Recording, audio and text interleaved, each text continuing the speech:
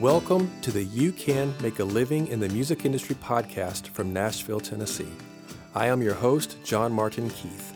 Celebrities, working class musicians, and people who work behind the scenes in all areas of the music industry will share their stories, encourage you, and give practical advice of ways you can make a living doing what you love in the music industry. This episode is brought to you by Edenbrook Productions. Edenbrook Productions is the company I founded to help musicians grow in their craft.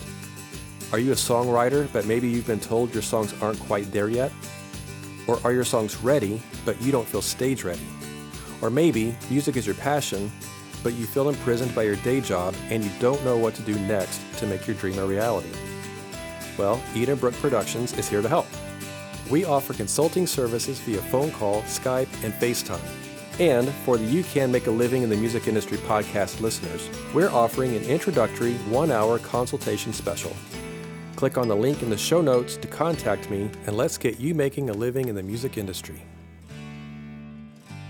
Hey everyone, welcome back to the show today. This week I'm talking with my friend Mark Miller from the company Brave Enough, which does concert booking for the college market. Now, Mark has worked with over 400 colleges and universities across the country and over 50 artists, getting them into the college market, booking shows for them. We're discussing what it takes to get booked at colleges across the country and the importance of showcasing at either NACA or APCA, which are the campus activities associations you have to use to get into this market. Plus, we talk about the best music genres for the college market as well. Lots of great information coming up. So grab a pen and paper and get ready to take lots of great notes. All right, guys, I am talking with my friend Mark Miller. How are you today, sir? Hey, Marty, doing great. Good, man. It's good to see you. Thank you so much for getting together with me and talking with me. This is, we'll share a quick little funny story for our listeners because you and I tried to do this a few weeks ago. We tried to do over like the Zencastr. Well, we tried to do this over like the internet way because we couldn't be together at the time, and we got like halfway through the interview, and I think your internet company showed up and shut down your internet or something, and we lost our signal and we had to stop. Yeah, it was really bad timing. So I thought, well, instead of doing that, let's just try to get together in person. We live close enough; we can just do this. So, so thank you for coming and just kind of starting over, and this will be a lot easier, I hope. Yeah, no, it's great to be in person. Just for our audience to know how you and I know each other. So I think most people know that I'm a worship pastor. I do guest worship leading for churches all over the country and whatever, and around Nashville and sort of this local area. And there's a church up in the north part of Nashville in Hendersonville that I had been helping out with for a few months, leading worship, and I got to know you and your wife, Heather. I think she sang back up with me and played with me. She plays flute too, right? Yeah. Yeah, she played with me there doing that, and that was really cool. I think she's the first person I've ever played flute with on stage, which was a really neat experience. So anyway, but we got to know each other from that church a little bit, and had lunch a couple of times and things like that, and just enjoyed getting to know you and Heather and your family. And so that's how we know each other initially. Right. Yeah. So, but what I want to know is how you got into music and what has led you to what you do, because you own a company called Brave Enough, which is a booking agency. Mostly, you do some photography, like music photography for albums and tour posters and things like that. So I want to get into all of that. But before we get there, let's just kind of start from the beginning. Where are you from? And what got you moving in the direction of doing music to begin with? Yeah, sure. So I'm initially from Kansas City. So I love Kansas City. I lived there. I went to college there. Woohoo, yeah, it's almost a Super Bowl. We got the Chiefs in there, and I didn't know you went to college there. Where'd you go? I went to a Bible college, a part of Youth for Christ. That is there. It was called Christ Unlimited Bible Institute. It was a 1-year college that was a part of Youth for Christ. It's no longer the college part is no longer there any longer. But it's now called Youth Front. Yeah, I know that building. Yeah, I know a lot of the people there. That's fascinating. Yep. So, crazy. Yeah. So Kansas City is like a second home to me. Yeah. So I still root for my Chiefs and K-State and all those good guys. But so I always had it in my heart to do. I felt like God was calling me into music, to be honest, in high school. But I was totally terrified to do it because I was a terrible singer, and so it was always my backup plan. It's like, oh, I'll kind of learn how to do it on the side while I pursue engineering and make money. And then partway through college, God just totally redirected me and said, nope, you don't get to have music as a plan B. It's your plan A. Right. That's what I've got for you. So I switched majors and pursued music full on, and it was hilarious. I shouldn't have even gotten into the music school, to be honest, because I was going to study guitar there because that's what I was best at. I was a good guitar player and a terrible singer. And as I call in to schedule my audition, the person on the phone was like, "Hey, are you sure you don't want to be like a vocal major? Because we really need more male vocalists in our program." And I'm thinking to myself, like, yeah, you don't want me to be a male vocalist in your program. Sure. But afterwards, I just, I'm like, well, God, I didn't ask. I just kind of assumed that was the bit, what I was supposed to do. And so after just praying through it, I'm like, I think I'm supposed to do that. So I went and auditioned as a vocalist. And it was horrific. Like, for one, it was like a classical bent school, and so you're supposed to be singing like, in Italian and German and French. With all that, and having an accompanist who's playing piano beside you. I was playing like a CCM song on my guitar, and it was bad, and I was shaking the whole time, and it was atrocious. After I finished my audition, the three professors who are judging me there's this complete silence in the room for probably a good 5 seconds. And then one of them finally, in the most polite way possible, was like, are you sure you don't want to study guitar here? And I'm like, yeah, I guess so. So anyways, actually, I do. 3 weeks later, I get a letter in the mail that says, congratulations, you've been accepted into pre-music, which basically means that we're too embarrassed to officially associate you with our program. So we'll let you come and pretend that you belong. And if you improve enough in a year, then we'll let you continue with our program. Gotcha. And so that's how I learned how to sing. So I did improve enough to stay, thank goodness. And that was where the journey began. So I started right out of college then. I ended up leaving after 2 years of music school there. I transferred in. And I'd taken almost every music class I could except for conducting. And it just didn't make sense at that point to do another 2 years, to take like a couple extra classes and then the additional voice lessons I would have had to have taken to do the juries, all that good stuff. And so I dropped out of that point and just started playing shows. I had no idea what I was doing. Started playing first, it was open mics and coffee shops, and then trying to play house shows and whatever I could. Got the opportunity to go to Japan as an artist in residence for a year. Wow. And which is just a crazy thing. And I really grew a lot there, learned a lot there. And for me, that was where the transfer happened from really my pursuit of CCM music into just mainstream music and feeling like I didn't know that for me that I could honor God by doing anything other than CCM. Right. And while I love worship music, I love that style, I love the genre. That's a lot of what I listen to. I wanted to play music for anybody and people that didn't know who Jesus was, and be able to still put truth into that. So that was part of my journey. So then I started just writing totally differently. Started getting into the mainstream world. Came back from Japan after that year and just started playing more and more venues. House shows, still barely scraping by. I was working at a recording studio too, and getting paid there to do some projects, but making enough to survive, but and keep pursuing and going full on. And my strategy at that point was learn how to do everything, so I didn't have to depend on anybody. Right. Which for you listeners, that's a terrible strategy, because even if you learn how to do everything, you don't have time to do everything. And good point. That's what I learned. Yeah. And then I met my wife, Heather. In Lawrence, Kansas, and when we on our honeymoon, she told me she wanted to quit her job and join me in music full time, and I said, "That's awesome. We need a new business plan." Yeah.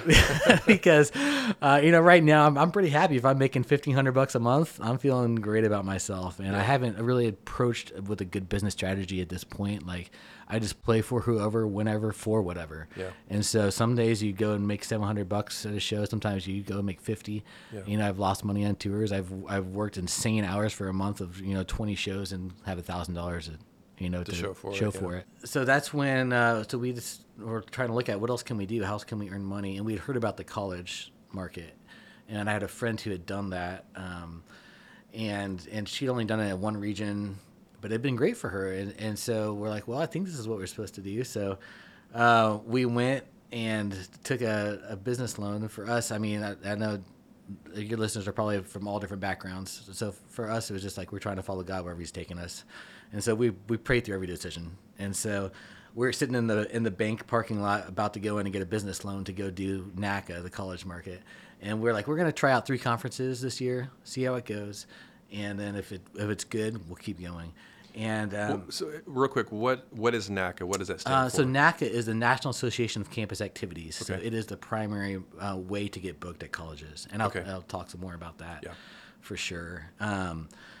And we didn't know much about it at the time. We just knew it existed and it's out there. It's kind of this hidden thing that everyone knows is there, but no one knows how to get into it, right? And so so we just knew it was expensive and that our friend did one of the conferences and it was great for her. And so after just seeking God about it again, we just felt like we were supposed to go all in and go to all conferences. So we took out twice the business loan that we meant to and went to 7 regional conferences that first year. Our first anniversary was actually at our first NACA conference. On your anniversary? On our anniversary, which happened to be at in Buffalo, right by Niagara Falls, so it worked out. Oh, there you go. So, not so bad. But that's kind of how our marriage was. We just hit the road together. Yeah. And so that first conference we booked, I think 2 shows, and so we're feeling pretty great about ourselves because college shows up to that point, I think $700 was the most I'd ever made for a show, and we at those college shows, those first shows, we were booking ourselves for $1,000, and we were still some of the lower priced people in the market for sure, and we didn't know what we were doing, and even at that point, we didn't know that things like charging for travel and because I had nobody to tell me what to do. I was just trailblazing, sure, and not learning from other people. So that was kind of our way, and so we kind of had to learn a lot of things the hard way. But the next conference, we booked at least 1 show every conference that we went to, so at least broke even for what we were doing. Now, were you showcasing at those first conferences, or you just have a booth set up and letting people meet you and give out CDs, that kind of thing? Or? Just a booth. Okay. Yeah, we tried to get showcases. Okay. But on their website, it says that you can submit either audio or video, and we didn't really have good video content, so we just submitted audio songs, which really, I wish it said on the website, but it didn't.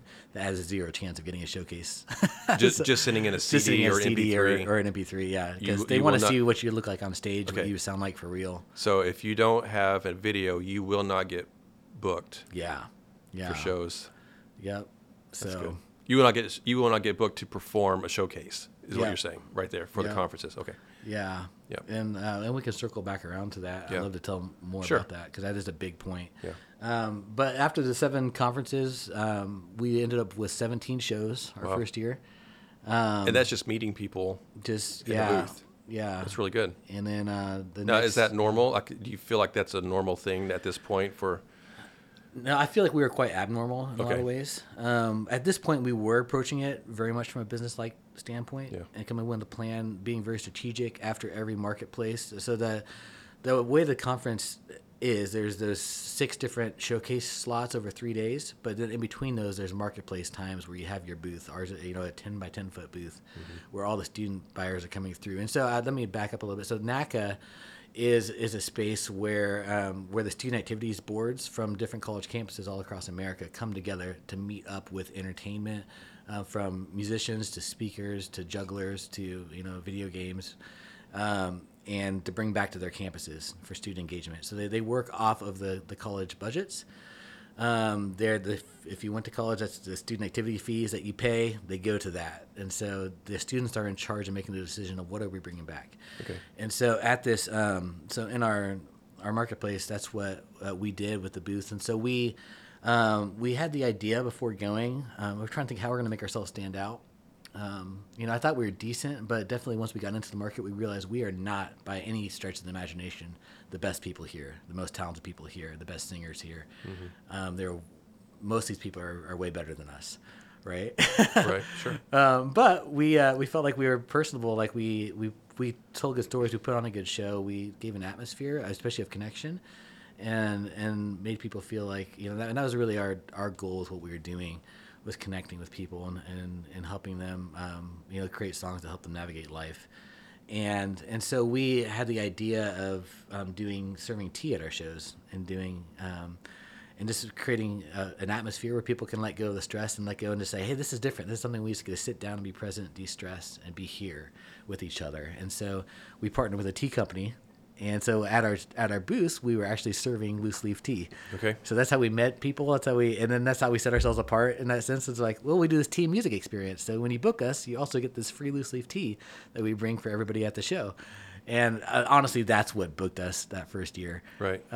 Was that connection. And so and then we had a great booth set up that we put a lot of time into the way it looked. So there was a homey space. We wanted people to come into our booth and feel like they could just be at peace.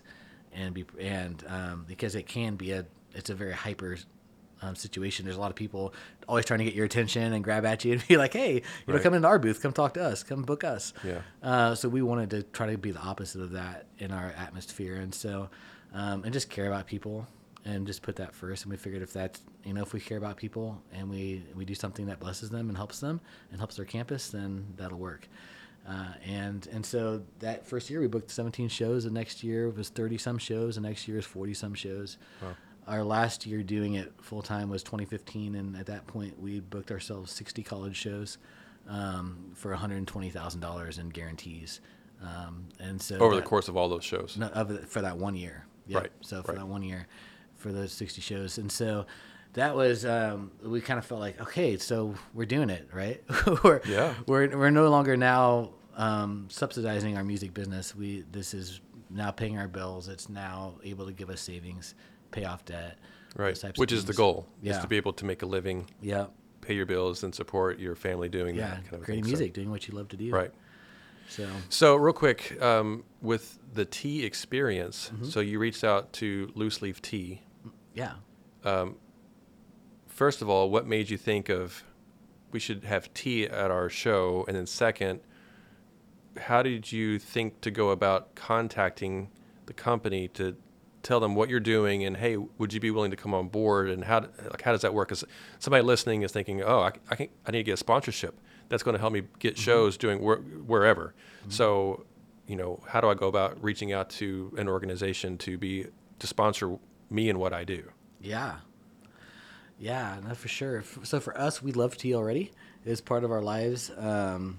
Just from living in Japan, for me and my wife lived in Uganda for a while in South America, both tea drinking cultures. And so it was part of that. So when we got the idea, was just trying to say how we're going to set our show apart, how we're going to be different, what makes us unique and special. And so that was when we got the idea of creating that atmosphere, because from everything from our merch table, there's thought behind that, to what's that presentation like, what's that buying experience like for people, to our shows, to the stories we tell, to the way we craft our set. Everything is about the experience of the person that's there. What's the atmosphere that we want to create? What do we want them to walk away with? And because if you create that connection to where their life is impacted and changed in that instance, to where they get what they need and what they're looking for, even if they don't know what that is yet, then that's a lifelong connection, and that's someone that's with you on your journey because you're with them on their journey.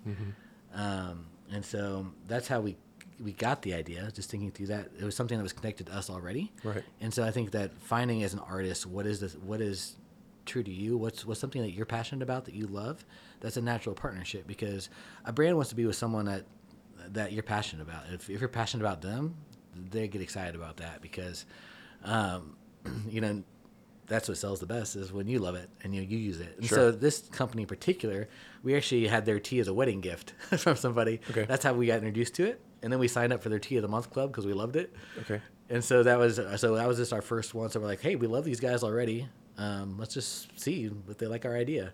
So we told them what we were doing and said this could be a great thing for spreading their brand around. And they loved the idea, passed it on to their marketing department, and said, hey, let's do it. So that's how it happened. Now, when you get a sponsorship like that, does that company give you like a financial stipend to help support you, or are they just giving you free tea? I'm not trying to go into too much detail because that's your business. I just want people to understand kind of how the process works. Does it normally they're giving you free stuff to take out with you to pass out and then put their name on a banner to help you out, or do they kind of help financially support you guys? Does that make sense? Yeah, absolutely. So whenever you're thinking about a sponsorship, you have to really think about it from their perspective. Mm-hmm. So the reason they are doing this, that they would sponsor you, is because they want to make more money. Right. You know, and they might believe in it if you're like a really trustworthy cause. They want to partner with that anyways, but most of the time they're not looking for people just to give money to. Sure, absolutely. You know, they want a return on their investment. Yeah. And so for us, it was, you know, we didn't have a big following. We never hit 3,000 Facebook likes on our page, you know, almost there. But you know, we didn't have a lot to offer besides, hey, we're going to all these campuses and it's there. So our arrangement with them and what they were able to do is basically we were able to get everything at cost, essentially, like wholesale. So really cheap for high quality things. So it didn't cost us much to operate.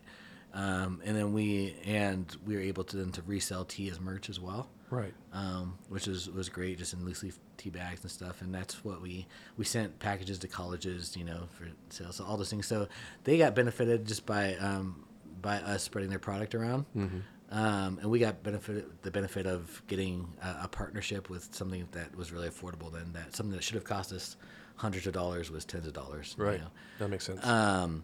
But there are a lot of artists out there that have that following that has something that can, and you guys just have to think about in your proposal, you want to propose to that place, how are they going to make money? What's their return on investment? And be thinking about it and help them make money. Because if you can help them return that, then yeah, they're gonna stick with you, because you don't want to grab somebody just for a one-time partnership. Build a relationship. Right, absolutely. Yeah. So what was the name of your duo? So Long Solo. So Long Solo was you and your wife Heather's group. Yep. And so after a few years of doing the college market, then you basically, I think you said you retired the duo, and then you've gone on into booking. Yeah. So that was shortly after we moved to Nashville, actually, to 2015. Okay. And we'd moved to Nashville, and the start of 2016. And for me, again, it's that faith is trying to follow God where He's taking us. And so, if you don't mind if I share that story quick, I will. Please do. So, it was just one morning in February of 2016, as I was just spending time praying, that I felt like God was saying to me, "Hey, I'm doing something new. Do you not perceive it?" And I'm like, no, not really. What is it? You know, and I just felt like He was saying really clearly, like, hey, now that you know how to do this, how to be an artist full time, it's time to stop and help other people do it. And so, you know, I've screwed my life up enough, or myself up enough, by disobeying God to know better. And so I'm like, I know you've got my best interest in mind. I trust you. We've been on this road for a while. You know, with you, and so let's do it. So it was a big transition, because we were finally making money, you know, and got everything we've been investing in the last 10 years was finally paying off. But it got me really excited, because I feel like that's how I'm wired, and that's what what's neat, because I feel like, you know, God knows how we're wired, and so being able to step into, I feel like, the fullness of that. But it wasn't right before that time, because I needed to learn how to do it before I could help other people do it. Because before I was just trailblazing instead of getting to learn from all these other people. And over the course of that 10 years, I got to build relationships and learn from people that were wiser. As we got into the markets, as we got into new opportunities, we got to meet people that were brilliant, that had done stuff before. And I learned over that process I got humbled a lot, which is awesome. You need that. Humility is important, and just taught me, like, no, I can't do everything. I shouldn't do everything myself. I really need to embrace this community aspect of, we're supposed to work together with people and learn from each other. And so ever since I lived in Japan, I wanted to do for other people what my boss did for me there. The way that he poured into me, I wanted to be able to give that back. And so starting Brave Enough was really the opportunity to do that. And so we stopped February. Then we said okay, and we stopped booking ourselves shows. We only played what we already had contracted, and we launched the agency, built our roster, and so 2016 was our first year of having showcasing artists, and we had through the course of our process as So Long Solo learned how to get showcases. It took us 3 years, but we figured it out. To be able to showcase at the NACA conference. Conferences. Yeah. And so that's how we got into that. So I think we had something like 15 artists our first year. We currently have about 50 people that we represent. So from musicians to speakers to poets, and branching out in some other areas as well. And so it's been quite a journey, because we've been able to, even last year we were the APCA is the other conference like NACA, okay. APCA, and I'll explain those a little bit too. But NACA doesn't have awards for us, but APCA does, and so we were awarded the 2019 Agency of the Year there, which was a huge honor, and so just be able to see where God's taken us and see what our artists are doing. Like this, we have a roster we're really proud of. But so we learned how to showcase, and maybe that's a good thing to share for people that want to get into the college market. Yeah. Because really, we were an anomaly as far as just working the booth and selling ourselves that way. It can be done. It's been done before. We're not the only ones, but it's rare. Most people that come in and do it are gone. You really need a 2-year commitment at least for starters, because you have to build relationships in the college market. Mm-hmm. And so you can attack the college market one of two ways. You can do it as a self-rep act like we did, or you can go underneath an agency like Brave Enough, or there's several out there. And so there's differences between those, and I'd be happy to go into those. Yeah, let's do it. So. Let's talk about that. So self-rep, of course, you're footing all the bill. You're paying the membership fee. So in order to get a showcase at NACA, before you can apply for a showcase, and that application is through sending a video submission to the selection committee. Not an audio one. Yeah, not the audio. Don't do that. It should include live performance footage. Absolutely. If you have a great music video, a little bit of that too. And 3 to 5 minutes max. You can submit like a couple different videos if you want to. If you don't want to cut stuff together, you can submit up to 3 videos that they'll watch a little bit of each. Okay. And that can be a great way to go. But they want to see live performance especially. That's really important to them. And it's got to be great. It's got to be captivating. It should be mostly covers probably, because they're watching 400 videos in about a 3 to 4 day span, locked in a hotel room. And they're really tired, and you want to connect as quickly as possible with them. They just don't have capacity to take in original music and to see, like, how did that verse turn into that chorus? Oh, that was a brilliant. I love the way you set that up, and then the bridge, the way that brought it back around. Us as songwriters, we love our songs, we love our babies, right? And we're like, oh, this is great. But here's the truth of it: that first round of selection, they only watch 90 seconds, okay, and then they vote yes or no, okay. So you get 90 seconds to impress yourself upon and make them fall in love with you. Is it doing a cover, a song that they already are familiar with, helps that process for them? It does. Okay. And then just having a great performance of it. Right. And something that they're familiar with, that they love, So something that's been just released recently or popular like 5 years ago, because again, most of these are students making decisions. So we think about us, like our most impressionable songs, the songs that never leave us, are the ones were our anthem when we were 13, up through high school, Sure. Those songs are like the ones that shape us, So if you play those songs, then you're going to connect, and you're going to bring back that feeling that they had. So that's what I tell my artists to do anyways. Yeah. And we've had a lot of success with getting those showcase slots. When you're sending artists in to do showcases, or when they're submitting songs for a showcase, what is the preference of a solo artist or duo, acoustic, act versus a full band of some sort? Is there, for the conference people, is there a preference to have one over the other? Yeah, that's a great question. Both have their place. Okay. There are more opportunities for solo duos because there's a high amount of what they call coffee house shows, which you're often playing inside the student unions, or it can be in an actual coffee house on campus. Mm-hmm. But they do a lot of those. A lot of them have monthly programs for that, sometimes even weekly, depending on the campus. And and they pay well. And oftentimes they don't have more of a budget for a band than they do for their solo acts. So you're not necessarily making more money by bringing in a band. Our bands get booked the most towards the end of the semester or the start of the semester. Because that's when they tend kickoff, to, yeah, kickoff or finales Exactly. of a semester or Exactly. school year, that kind of a thing. Yep. There's definitely exceptions to that too, but like our most booked acts are typically the solo duo acts.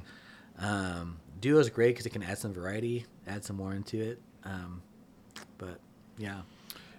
What's sort of the base rate that colleges prefer to pay band? Because you said the solo artist is the same pay as a full band.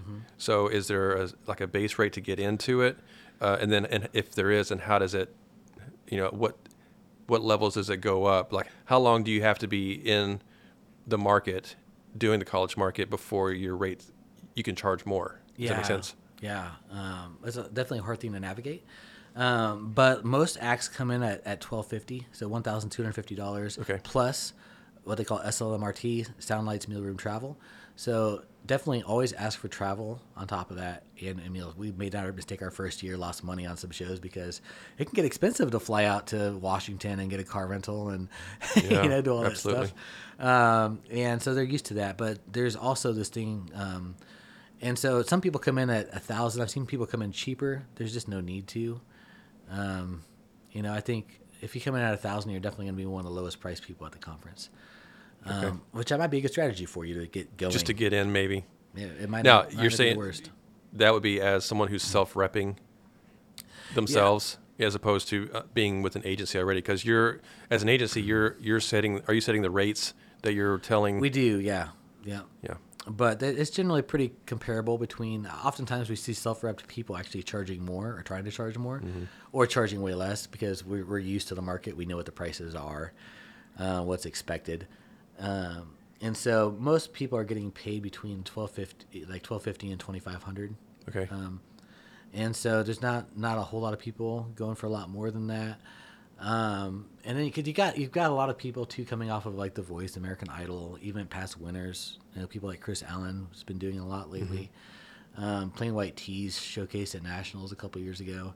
I think the Plain White Tees were going for something like $20,000 at the time. As they're kind of coming back into the market, they're back up more, probably double that. But I think Chris Allen was coming in single dates. Don't quote me, but somewhere around $10,000, I think. But most people are in that $1,250 to $2,500 range. You don't want to price yourself out, especially if you're doing coffee house type stuff and you're trying to get it going. I was coming at $1,250. By the time like So Long Solo, we were charging $2,000 by the end of our thing. We kept bumping up our price every year. Yeah. But we also had something that was unique in the tea, and so people, if they wanted to have the tea, then they brought us back, and so we got rebooked a lot. Now, let me ask you this: when you are able to rebook, because you've started building relationships with the colleges, are you having to go through two questions? Are you having to go through NACA again to get rebooked, or can you be booked directly by the college at that point that you've already been there and established that relationship with them? Yeah, that's a really good question. It is the relationship's established, so we go straight to them. It's not like we're booking at the conference all the time. Right. But there's so much turnover that if you're not constantly present, you do see fall off that's pretty significant. Okay. So we definitely notice that. So if you're not at the conference the next year, you can get forgotten pretty quickly. Now, are you able to rebook a show like we finished playing the show before I even leave to go home? Can you say, hey, let's do this again next year? And will they do the colleges ever do that? We always plant the seed. So we'd always at our show be like, hey, when we come back next year, we'll do this or we'll sing this. We would just put it in there subtly. Yeah. But then we always send a follow-up email after every show. We did it then. We do it now. Just saying, hey, how did everything go? Was there anything we could do better? Can we get quotes for the future? Stuff like that for promotion. And then we'd always ask, the last question would always be, would you like to have us back in the future? But you never actually physically book a show for the following year while you're there on campus. No, we would just let them enjoy the moment, enjoy that presence. But then in the follow-up, oftentimes we would get a rebooking right away, or sometimes schools would say, yeah, but we'd love to bring you back, but we don't bring back the same artist every year. Every year. You know, Yeah. it's a 2-year or 3-year rotation. But we had one school that brought us back-to-back semesters like 5 times, you know, Wow. so there's that too. So you can always be the exception. Sure. And then I guess circling back a bit to to what it takes to self-rep versus agency. So we talked about that showcase video. So in order to submit that showcase video, you have to buy a booth, and then you have to buy your membership, of course, and you have to buy a booth for each conference you're submitting to. So if you're submitting to 7 conferences, by the time you pay a few $100 for a booth at each conference and your membership fee, you're already $3,000 in before you even do submission fees, which are about $100 per conference. So how much is the fee to be just to even go? So $300 for the booth, Okay. Approximately. I think it's $326 right now, something like that. Okay. And then your membership, I forget what it is exactly. I think it's around $800 right now. Okay. But and That's per year? Yeah, but that's per year, and that's before you can even get considered to showcase. That's not even guaranteeing you a showcase. You don't get that money back, and so then you're paying your submission fees. You're in almost $4,000 before you know if you got a showcase or not. Then, of course, going to the conference, you're paying for your delegate pass. You know, another few $100 per person that's there. If you get your showcase, there's a showcase fee of another $300 to $400 per regional conference. So it's a very expensive endeavor. Of course, if you're booking shows at that rate, it pays itself back quickly and then more. But you definitely have to come into it with that investment mindset. Now, if you're going with an agency, that's where it's there's pros and cons. So the pro is that the agency generally covers, every agency is a little bit different, but generally covers the membership, the booth fee, and basically let you skip straight to the submission fee. So you just pay the submission fees, the showcase fees, and you don't have to get a full delegate pass when you go. You get a free day when you're showcasing, and you can buy day passes for like $50 if you want to be on there the other days to sell yourself in the booth. So that's kind of the different paths now. And of course, you've got the relationships that are established with an agency. You don't have to go back to every conference every year to still have representation there and to still be present to stay in their minds, which is great because when you showcase one year, you can't showcase the next year at the same conference. Okay. They alternate, and so that's one great thing about it. Now, if you're self-repped and you're a good business person, a good salesperson, then it might be a great thing for you if you have a good team, because I can't sell one artist all the time. That would not work for our roster and our clients would get tired of me. But if you are that entity, people never got tired of hearing from us at So Long Solo, and we could do constant things that where we're reaching out only about us. Mm-hmm. And so if you're a good salesperson, that can be a great route for you. Mm-hmm. Now, we were also spending, while being full-time musicians, we're spending 3 months of that every year going to conferences. So that's the NACA space. Now the APCA space is different completely. Is it okay if I share that? Please, yeah, jump in? absolutely. So APCA is a for-profit, where NACA is a non-profit. NACA's been around 60 years. People who have done NACA include from like Bob Dylan and Bruce Springsteen up, Andy Grammer was recently inducted into the NACA Hall of Fame. Mm-hmm. So there's and on the comedian side, Carrot Top and Conan. The people who have done NACA is significant. And so it's been around 60 years. APCA has been around just over 25. They had their 25th anniversary last year. And it's much looser. It's not as rigid. It tends to be more, it's run by Eric, the president, the founder. And so he makes the decisions on showcases. So it's basically pay to play more or less. He has to approve it. You still have to get approved, but you don't pay any money unless you're showcasing. Now, the flip side of that is that it's really expensive to showcase there. Okay. So you end up paying before, like at APCA, you're required to stay in the host hotel. You have to pay for a booth for each showcase, and the booths are about $800. So your whole fee as an artist to showcase at APCA is around $2,000 per conference. Now, but you're guaranteed a slot. So if you're really sure of yourself, you think you got something that's fantastic and that's going to resonate with 18 to 25-year-olds, then, you book 2 shows and you're making a profit.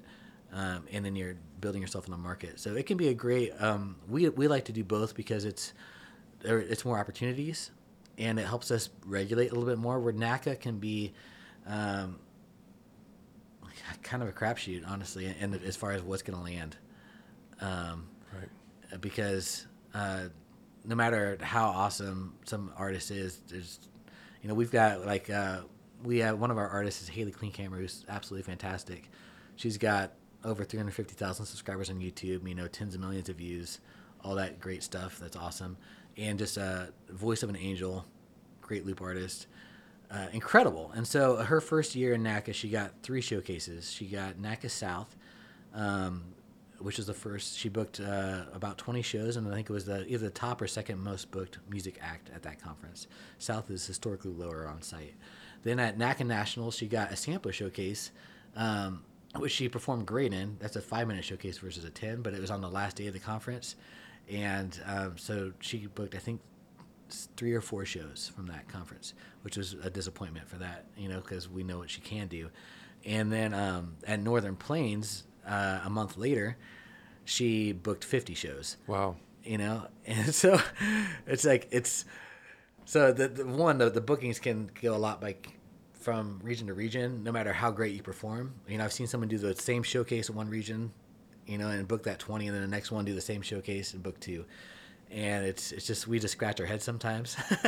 And there's things like you can't control, such as your slotting, what day you are, all those things. Mm-hmm. But that's why it's important for consistency to do as many as you can, mm-hmm. Because it helps you be consistently on the road and keep that profit and cover those dips that you will have. Right.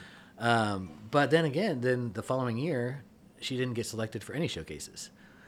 So even though she just crushed it, and so we just scratched our heads. We're like, how did you pass that over the second time mm-hmm. when everybody loved her and we got tons of rebookings? And so now, was she able to, even though she didn't get any showcases that following year, was she still able to book shows? Yeah. Just because people had seen her previously, or because you guys are pushing her and that kind of thing? Both. Yeah. So she got rebookings, and then she's on our roster. So, we have relationships too. We have schools that will just book 10 shows with us a year and say, right. hey, and that you can do that these? Without having to go through yeah. either of the organizations, just directly from you. Right. But still, the primary way of getting shows is through showcasing, mm-hmm. No doubt. And so now, can a solo artist or an independent artist that's booking themselves, mm-hmm.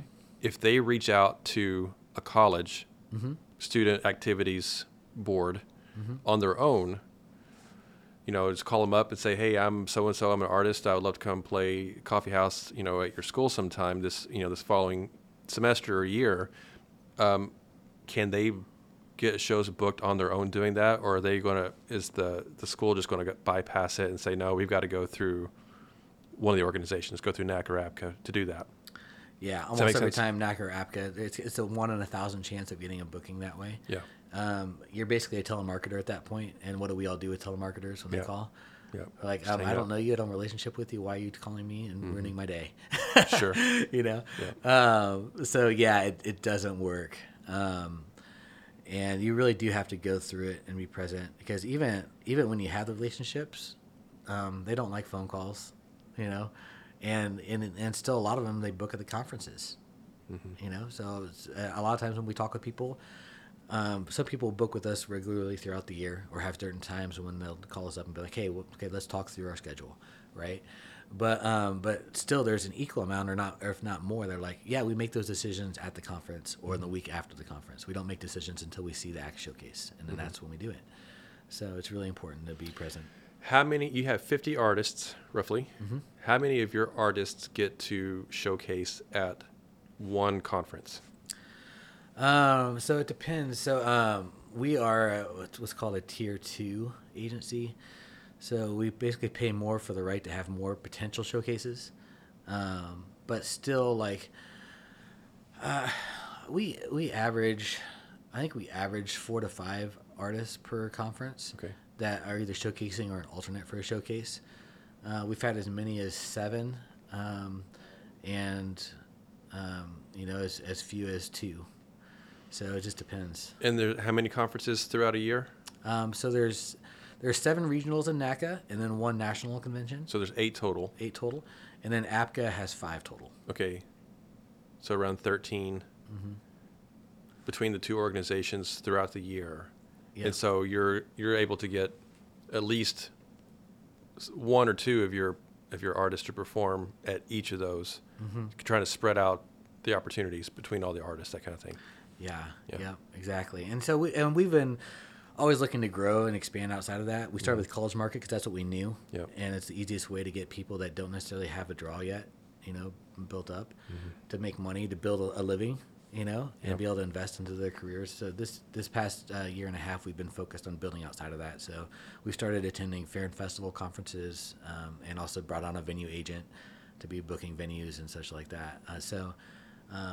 Expanding beyond that for sure, but those 13 conferences are the ones that, if you want to be in the college market, that's where you go.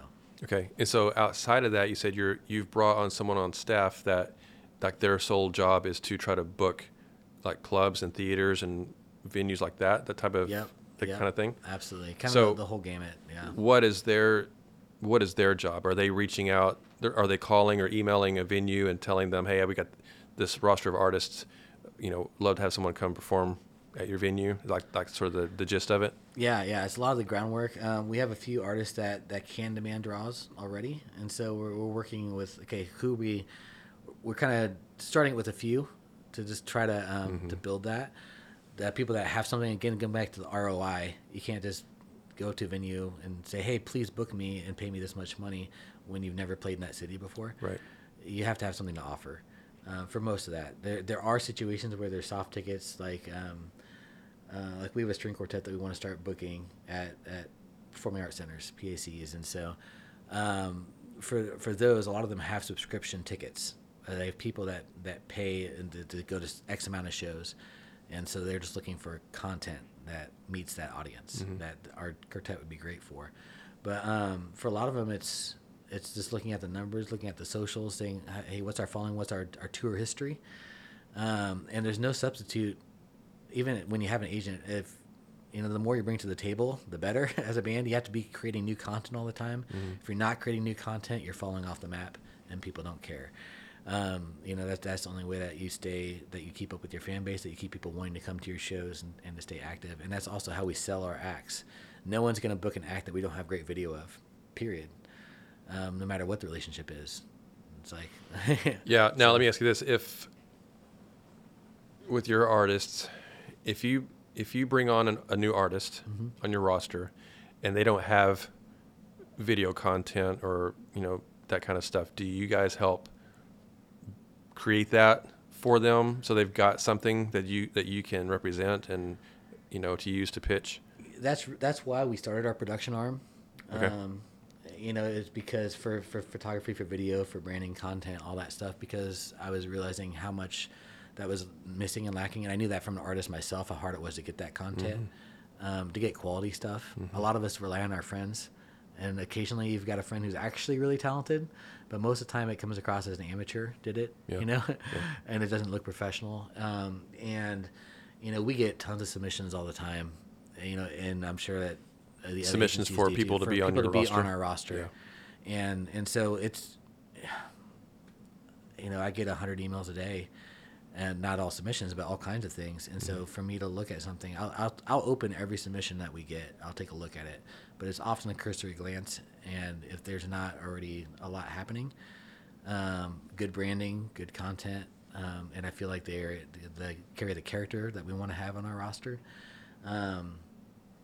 I might even have time to respond. Part of it's because I always want to have a thoughtful response. I want to always give people a reason why. So I don't always respond to everybody because I don't want to just be that no. Nope, sorry. But I want to be able to tell people why. But the biggest reason most time is content. Is like, if you don't have video yet, we can't sign you because I need to see that there's investment there because it's expensive. I talked about what it's like to get into these markets, even though we cover a lot of the costs. Our overhead last year was $150,000 as an agency, and so so we have to make $150,000 to break even, right? Which is not insignificant, and so even with us carrying most of that, our artists to be in the college market, to be paying for their submission fees, for their showcase fees, it's going to cost them at least a few $1,000s, a year to be invested. Mm-hmm. Now the goal is to make a lot of that back, and then more, and then much more. Yeah. But you have to have some investment cash. And I remember what it was like when I was first starting my artist career, to feel like paying like a $20 submission fee was just brutal to me. Oh yeah. And totally. and I used to cry about $100 here, $200 there, make everything as cheap as possible. And I learned from that experience that does not move you forward. You really have to think of it as, I am a small business. I need investment capital, whether I'm working for that myself or bringing on an investor. I need capital to get going. And so we have to see, before we sign an artist, that there is capital, that they understand that this is a business, and that they are invested in it themselves, and not just counting on other people to do that. Mm-hmm. So that's why your branding matters so much. And so that's why we started the production side of it, to help people get good branding, yes, Yeah. And help people create video, get great photos. But we never sign anybody unless they already have video content that's good. Of some sort. Yeah. It doesn't have to be does that have to be top quality before you decide them, or Not just the fact that they've got always. something out there? Not always. If they're, occasionally you got someone that's just so ridiculously talented, and you just love them so much that you're like, okay, I want to invest in this person, Mm-hmm. but that takes a lot of time. Yeah. And so you can't really have more than one or two people like that on your roster at a time, because it's such a commitment. Yeah.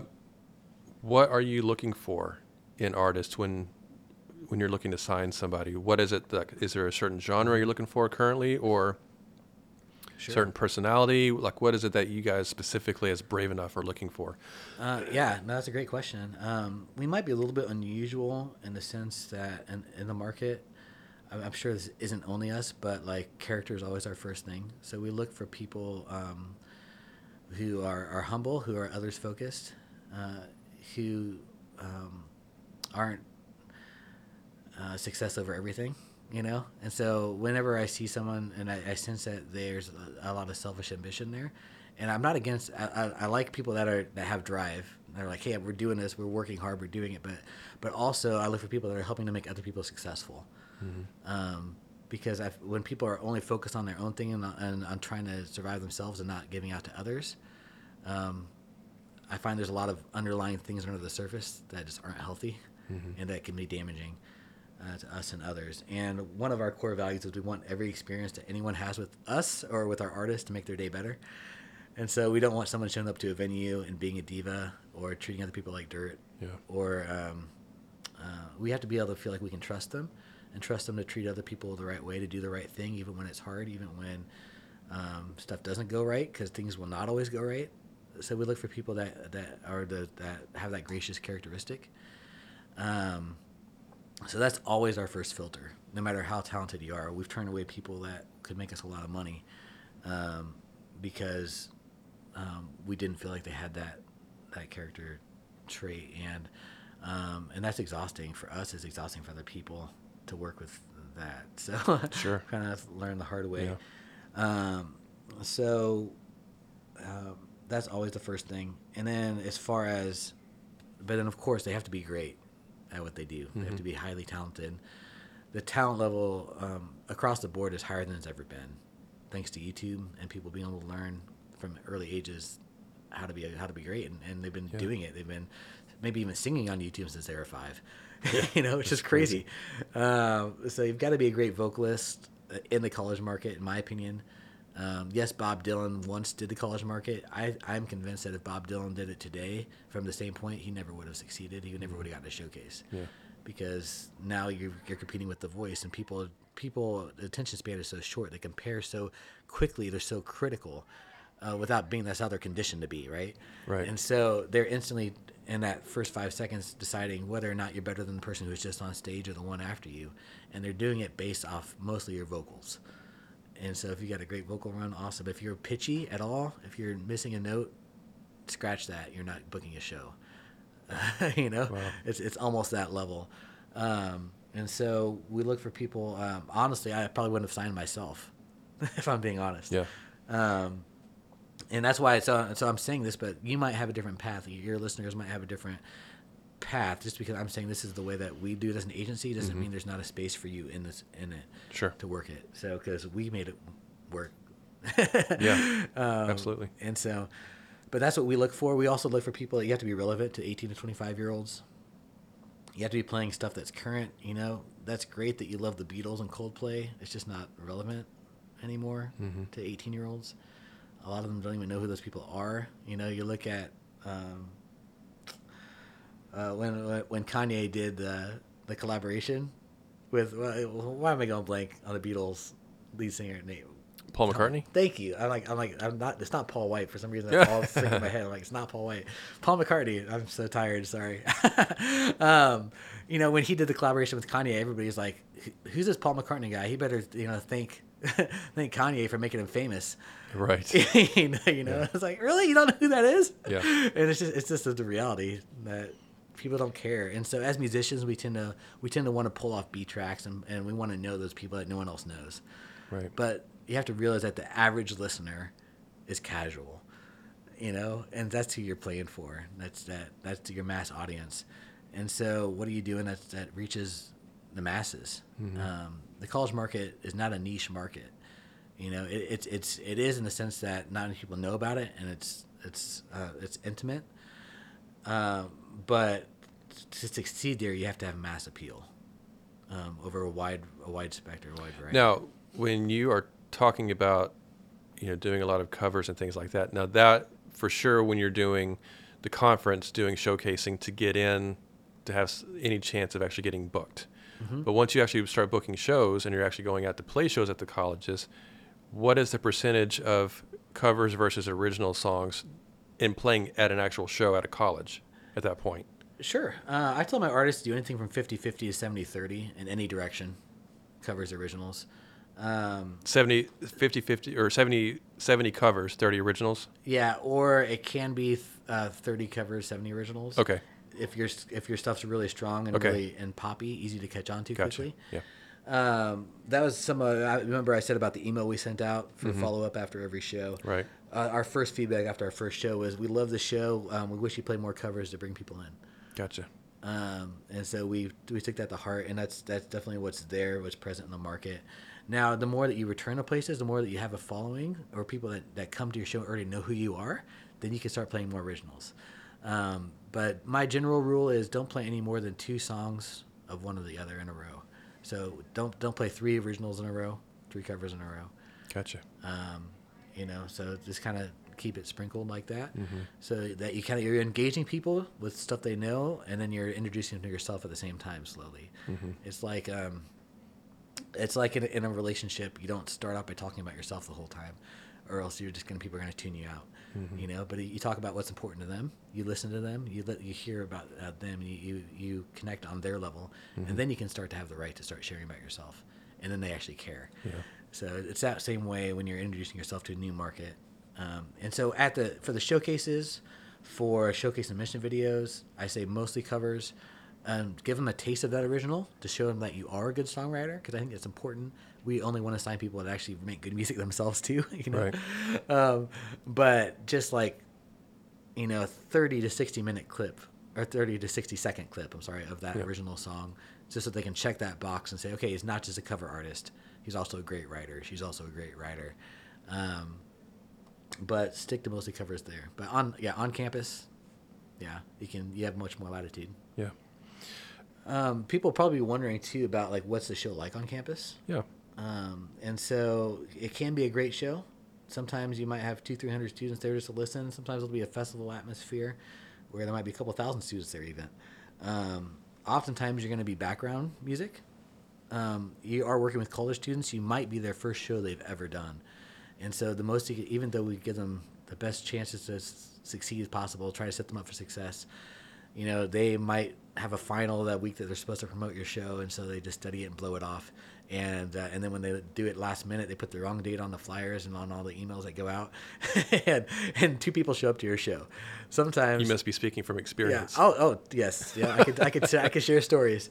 And sometimes you're in a cafeteria playing music, and there's 15 people paying attention, even though there's 1,000 people there, there's only 10 that are looking at you.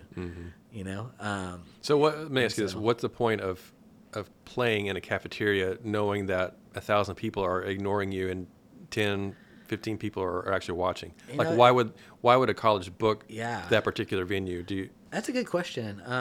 You know, and I think part of it, think about like a restaurant. Like most Yeah. people there aren't watching the show, but they like the live music atmosphere. Sure, that makes sense. So it's atmosphere creating a lot of times. Yeah. Sometimes I don't think they put the thought into it, and so there were definitely shows that we've walked away from like, why did they have us do Yeah. that? And I think that's part of it is that they're still learning, and that's something that we as an agency try to do is help educate, help grow them, help them do great programming. That's good. So that it's successful for them. So you're working for with the us. schools, trying to help educate them. Yeah, we on how want to to. do Yeah, yep. So we That's good. invest into that, and because we want it to be good for everybody. Yeah. You know. I want to shift gears for a minute and go back to. So you said you've brought on someone who does venue booking, who's doing like clubs and theaters and Yeah. performing arts centers and things like that. Yeah. Can you talk about the process that when you guys are trying to connect with a venue, wanting to bring an artist into a venue of that kind of nature, what does that look like? How do you go about connecting with them and telling them about who you guys are and your artists and why they should bring in, because it's it's different than the college market Yeah. as far as like doing NAC and things Yeah. like that. Yeah. Yeah, it's a totally different process completely. You know, at NACA, you're doing booking on site, a lot of it, or at least getting those leads, and they're just looking for great talent that students can enjoy. Of course, at the venues, they're looking for people buying tickets, buying drinks, depending on the venue. So, so it has to be that. I wouldn't pitch someone to a venue that I don't think will actually get them people there, or that it won't help them. Some venues do have built-in audiences, or they can put them on tickets, but you have to be careful about. So a lot of it's offering. I think that the strategy is really trying to work with other artists who might have following in those cities and trading, sharing those cities, sharing those fan bases, bringing synergy together to introduce new markets. And then just working it, promoting it, being creative about your promotion for those shows. But when you approach a venue, I mean, that's what they want to know. They want to know how many people can you see. And venues know that most people just are blowing smoke. I mean, the common phrase in the market is when someone tells you how many people they can draw, knock off a zero. So if they say they can bring 500, expect 50. Right. Because oftentimes that's the case. People rarely see. I mean, how many shows have we had that we expected this many people and then, oh, this happened. But then sometimes they do exceed. It's like, oh wow, there's a ton of people here. This is awesome. But you really have to do that. So when you approach them to realize that they are getting hundreds of emails, they're getting approached. Everybody wants to play. That's every artist's thought when they're creating music is, okay, now I want to go play this for people, and also how am I going to make money? I'm going to go play shows, right? And so you have to make it easy for them. So when you're writing a venue, put it right into the title of the subject, so they know what it is. Like, booking this band on this date, so they know what they're looking to fill, and look at their calendar in advance. Look who's there. If you're in a city where you've got fans, offer to be a support. Say, hey, I see this act's coming through. Do you have support lined up for that yet? I can. The last time I played in this, here's my numbers from these last venues I've played at. We will promote this show to bring out this many again to support this artist, and that builds up that goodwill, and also gets you into a better slot at that venue. So you might be playing. I think Mercy Lounge has a capacity of 500, 400, which seems high to me. That'd be packed in there, but you might go in there to support somebody who's touring through. And maybe you can bring in 25 to 50 people, but then those people start coming back. Maybe you can get a better slot the next time, and build that goodwill with the venues. So it really is about they have to know that they can trust you, that you can build that relationship, and so we go about it by building a relationship. We joined IEBA a couple years ago and started building, which is the International Entertainment Buyers Association here in Nashville. So they have a national conference every year. It's where basically all the buyers come from clubs, theaters, all the way up to stadiums and arenas, fairs, festivals. Everybody who's buying for venues significantly is there. It's a great buyers conference and a great time to get to know people, build those relationships. When they can trust you, and that's but then once you have that relationship, that just more or less guarantees they'll open your email and take your call, but you still have to have something that makes sense. And so so think about it from that standpoint. A lot of people want to jump right into playing their best venues, their favorite venues. You have to start by probably playing open mics in your town and make sure you've got a show people want to come to. Maybe playing those restaurant gigs for 4 hours. I think the Beatles played something like 8 hours a day for like 5 days a week at a bar in London. I think that was their story for a year, and apparently they started out pretty terrible, but by the end of that they were pretty great. They put in their time, and so as an artist, you need to put in that time to become a great artist, and then intentionally build that fan base. So that's important. So that's something that we did as artists. I can share about that if you want to. Yeah, that technique. absolutely. So like, it's all very strategic, and this comes back to like we had an artist that we loved, a friend of ours that we're always like, man, you're so good on stage. Like every time you speak, it's so brilliant, and the way that you get people to sign up for your list and everything, it's just like it's perfect. How do you do it? And it seems like so natural and off the cuff. And she's like, oh, I'm very anal about this. Like I write everything out like weeks in advance. I know exactly what I'm going to say, when I'm going to say it, and I've crafted it. Wow. And I practice it, so it comes off flawless. Yeah. And it's like, oh, so what looks very natural and easy is actually hard work and consistency. And so we one of the things that we did, and we planned it into every set, is we wanted to partner with people that we believed in. So there's these people that planted trees for reforestation in countries that needed it, where it was literally costing lives. And so these people were going into like Haiti, Madagascar, and hiring locals to reforest and repopulate the nations, which is awesome, and we love that. And it was only 10 cents a tree to plant a tree is what the cost was. So we're like, well, that's cheaper than buying Facebook ads that added in, and that's a great way to engage our people. So what we did at every single show, is we'd say, hey, partway through, who wants to plant a tree in a country that really needs one without going outside and getting cold and dirty? And so everyone's like, oh, yeah, sure. That sounds fun. Yeah. I'm down for that. Say, okay, cool. So all you have to do is pull out your phones. And at the time, Facebook was the main platform. Now I'd say it's probably Instagram or Spotify. Facebook is still relevant, but those two, I think, are the primary. And then TikTok's definitely emerging. But we say, okay, so if you just go there and like our page, we will plant a tree for you. So for every like we get tonight, we will plant a tree. And then we would just cut a check every month or so for the Eden Reforestation Project for whatever we got, from 10 cents for each like that was added. And then we say, and hold on to those phones because we're going to give away something free later on. So be ready for that. And so later towards the end of our set, then we would say, okay, so remember we said hang out of those phones. So pull those out again. And so we're going to here's some of our merch. And so we had like our loose leaf tea and some handmade mugs and CDs and all that fun stuff. And we're like, we're going to give away this, awesome merch thing to the person who puts the most entertaining post on our Facebook page right now. So after our last song's done, Heather would be the one to share this. So she'd say, Mark's going to go through our Facebook, and he's going to pick his favorite post. And so it could be heartfelt, it can be just hilarious, whatever you want it to be.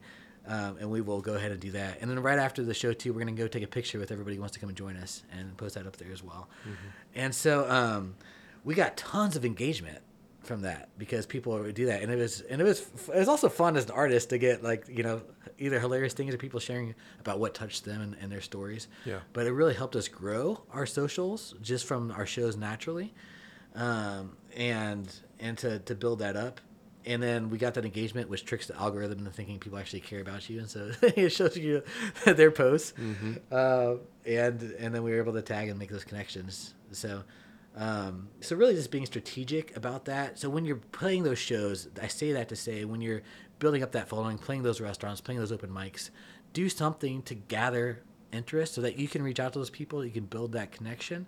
And so that you can tell them when you're going to play at Mercy Lounge, when you're going to play at this place, and then you can put out a creative way of getting those people to come to your show. I think people that do this have done this really well. Jordy Searcy, Jude Smith, they do some brilliant Instagram photos and videos that really captivate and just like be like, oh yeah, it's just it's awesome. It's so much better than just a typical person that says, please come to our show, we need you.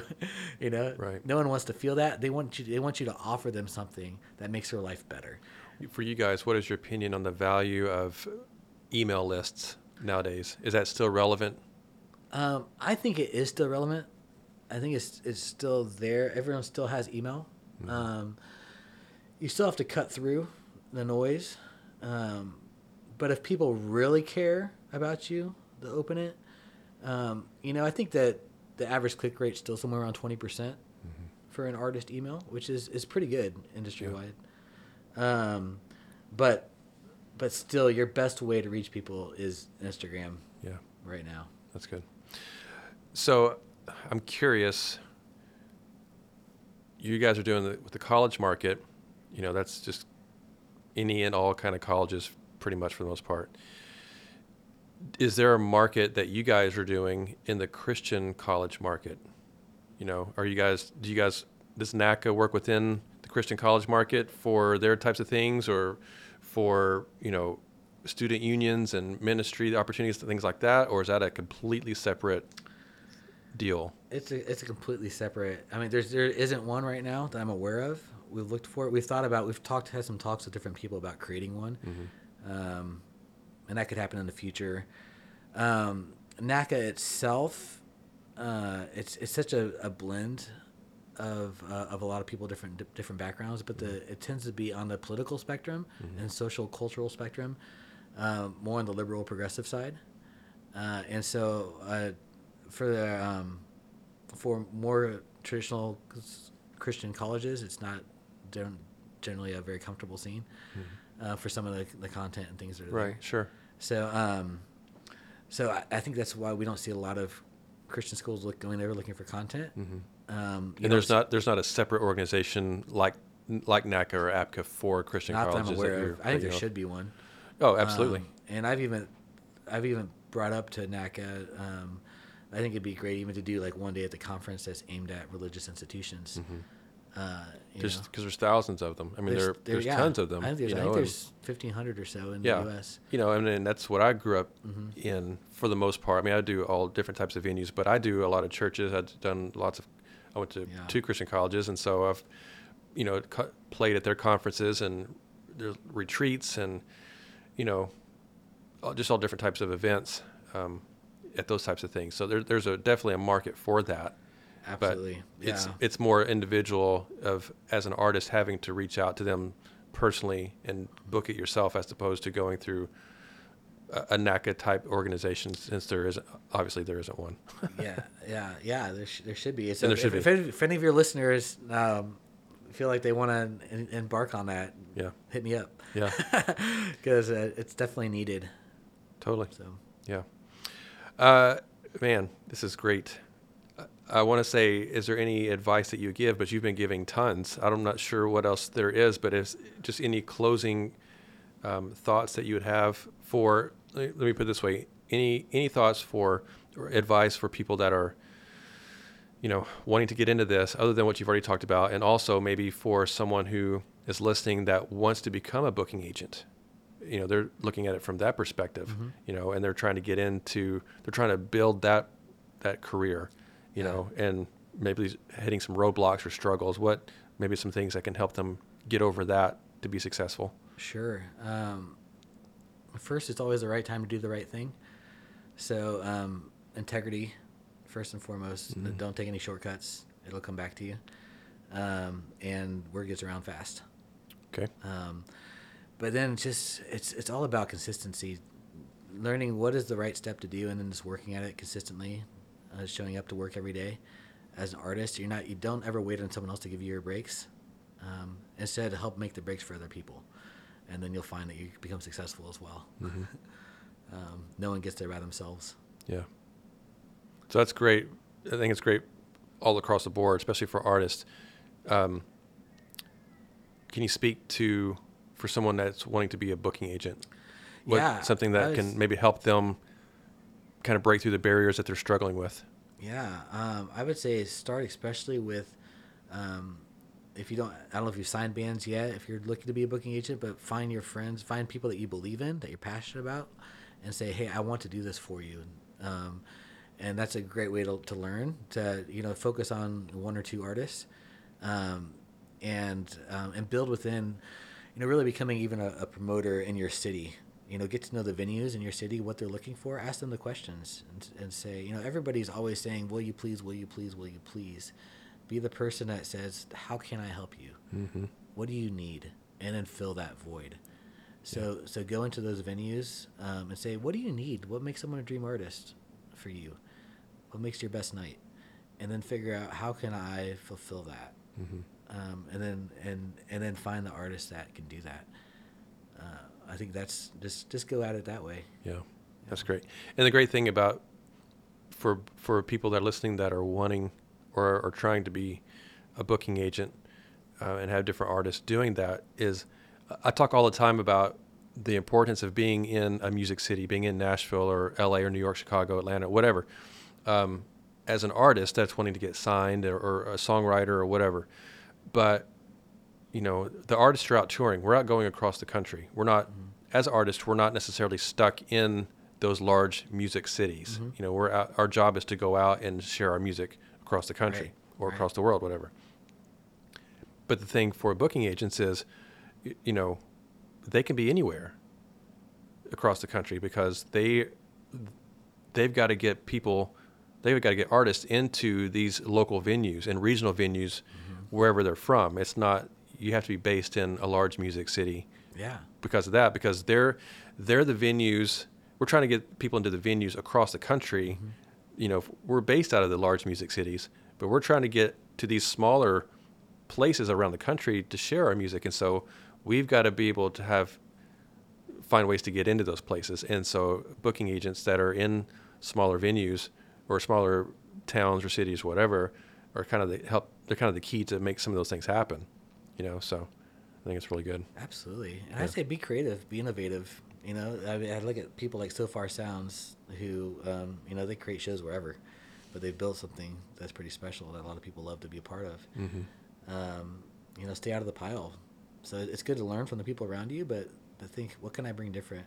Yeah. How can I fill those voids in? Because, there's always room to be creative, and everybody, I think, has a unique gifting in themselves that's something special to offer that the world misses without them. Totally. Man, thank you so much for your time. This has been fantastic. Yeah, my pleasure. There's people are just going to have to fly through their keyboard, writing down notes or their pens and papers and whatever, and ink splattering everywhere because they're writing so much information because there's just tons of it here. So I appreciate you coming on and sharing your knowledge and your success of what you guys have been able to do as artists. Now, because what I love is you've done multiple things. You've been an artist and a songwriter, obviously, and out playing shows of all different types, and then transitioning into the business side of things, more of the business and booking and doing production and photography and kind of the full package production company of sorts, and being very successful at that. So it's exciting to hear that the success that you're having doing that, and that you're able to bring other people into that, other artists and things like that. So last question real quick. Just popped in my head. Genre wise, the artists that you guys work with, what tends to be the most popular genre that you guys have as artists or that you're looking for? What's the most successful genre that the college market tends to use? For colleges, I'd say pop singer songwriter. R&B rap is definitely making headway as a popular thing in the college space, especially if you can do it cleanly. You're right. Then that's great. Have a positive image and a positive message that lets you be more universal. Because I feel like, really R&B has made its way into almost every musical genre right now. It's really, it's becoming kind of the universal connector. You see it in Old Town Road. You see all these elements that are happening, and so coming in the country event. And so I think that's there, but definitely, I mean, it's mainstream. It's pop music. It's singer-songwriter. You see some folk Americana though. You see a cappella groups that do well, but yeah, That's good. pop. That's good. No, it's great. I just want people to know that if they're looking to get into it, because if it's someone doing, classical music, that's probably not going to be much of a market for the college market. Coffee house shows as opposed to singer-songwriter pop kind of stuff. Polka is going to be as big as pop. Yeah, I've seen someone try that. Yeah. Yeah, I mean, there's a place for all of that. There's a place for all of it somewhere. So, I mean, I want to be clear about that. Yeah. But just Generally, for that mass college appeal. market, the main thing that people are looking for is going to be that singer-songwriter poppy. Yeah. And they love unique elements and things of diversity, things that bring in that. But Yeah. But you have to be able to connect with as many people as possible. Right. So so they will bring in stuff. I mean, like one of the guys who's been really successful in the market, not on our roster, is Noah Hone, and he plays xylophone. Nice. That's But cool. he covers like Imagine Dragons, and he loops it along with the giant drum that he beats on, Yeah. and synth stuff and different things. So it sounds like this big production, and Yeah. he sings and everything. But the xylophone is literally his instrument. Well, it was interesting though. Xylophone has actually become a really popular pop instrument in the past couple of years. It's used. People don't know it. They might not know it when they're hearing it, but a lot of real pop-oriented stuff has got xylophone in it. And I know that just from being a producer. That I had to learn that. I was like, oh wait, that's a xylophone. Okay, that's how they're doing that. And then tweaking the tones and the sounds and Yeah. weird stuff on top of it. But that's where it's coming from. It's wild. But even with that being unique, he's doing pop songs, Exactly. and so it's Yeah, just like, so yeah. there's a place for all of it. It's just finding what your thing is and how to best utilize that to get into these types of venues. So Yeah. awesome, man! Thank you again so much for your time. I appreciate it, and Yeah, hope you have my a great pleasure. rest of the day. Hey, thanks, Marty. Yep. You too, man. All right, guys. Well, there you go. I hope that you were able to learn lots of great information today that you can put into practice into your career. If you're wanting to get into the college market and to play shows and tour and do those great things with colleges, I wish I had known more about this when I was younger and in that age range where I could go out and do this because it's just so good. And you can make a really, really good living doing this in the college market. So I would love to hear from you guys. If you are in that age range, if you're in your late teens, late 20s, maybe early 30s, and you're going into that college market and you're trying to get into that, or you are in that industry, I would love to hear from you guys and to know how that's working out for you and what you've learned from this episode. So you can email me at contact@johnmartinkeith.com and give me some great information. Let me know what you guys are up to in that world. Would you guys do me a huge favor? If you are liking this podcast, will you please, whatever platform you're listening on, would you please subscribe and like the podcast and share the word, spread the word out to all of your friends and let them know about it, and help us to get this out all over the world more than what it already is. I would greatly appreciate that. Remember, Edenbrook Productions is here to help if you need consulting services via phone call, Skype, Zoom, or FaceTime. Be sure to let us know how we can help you begin to make a living in the music industry.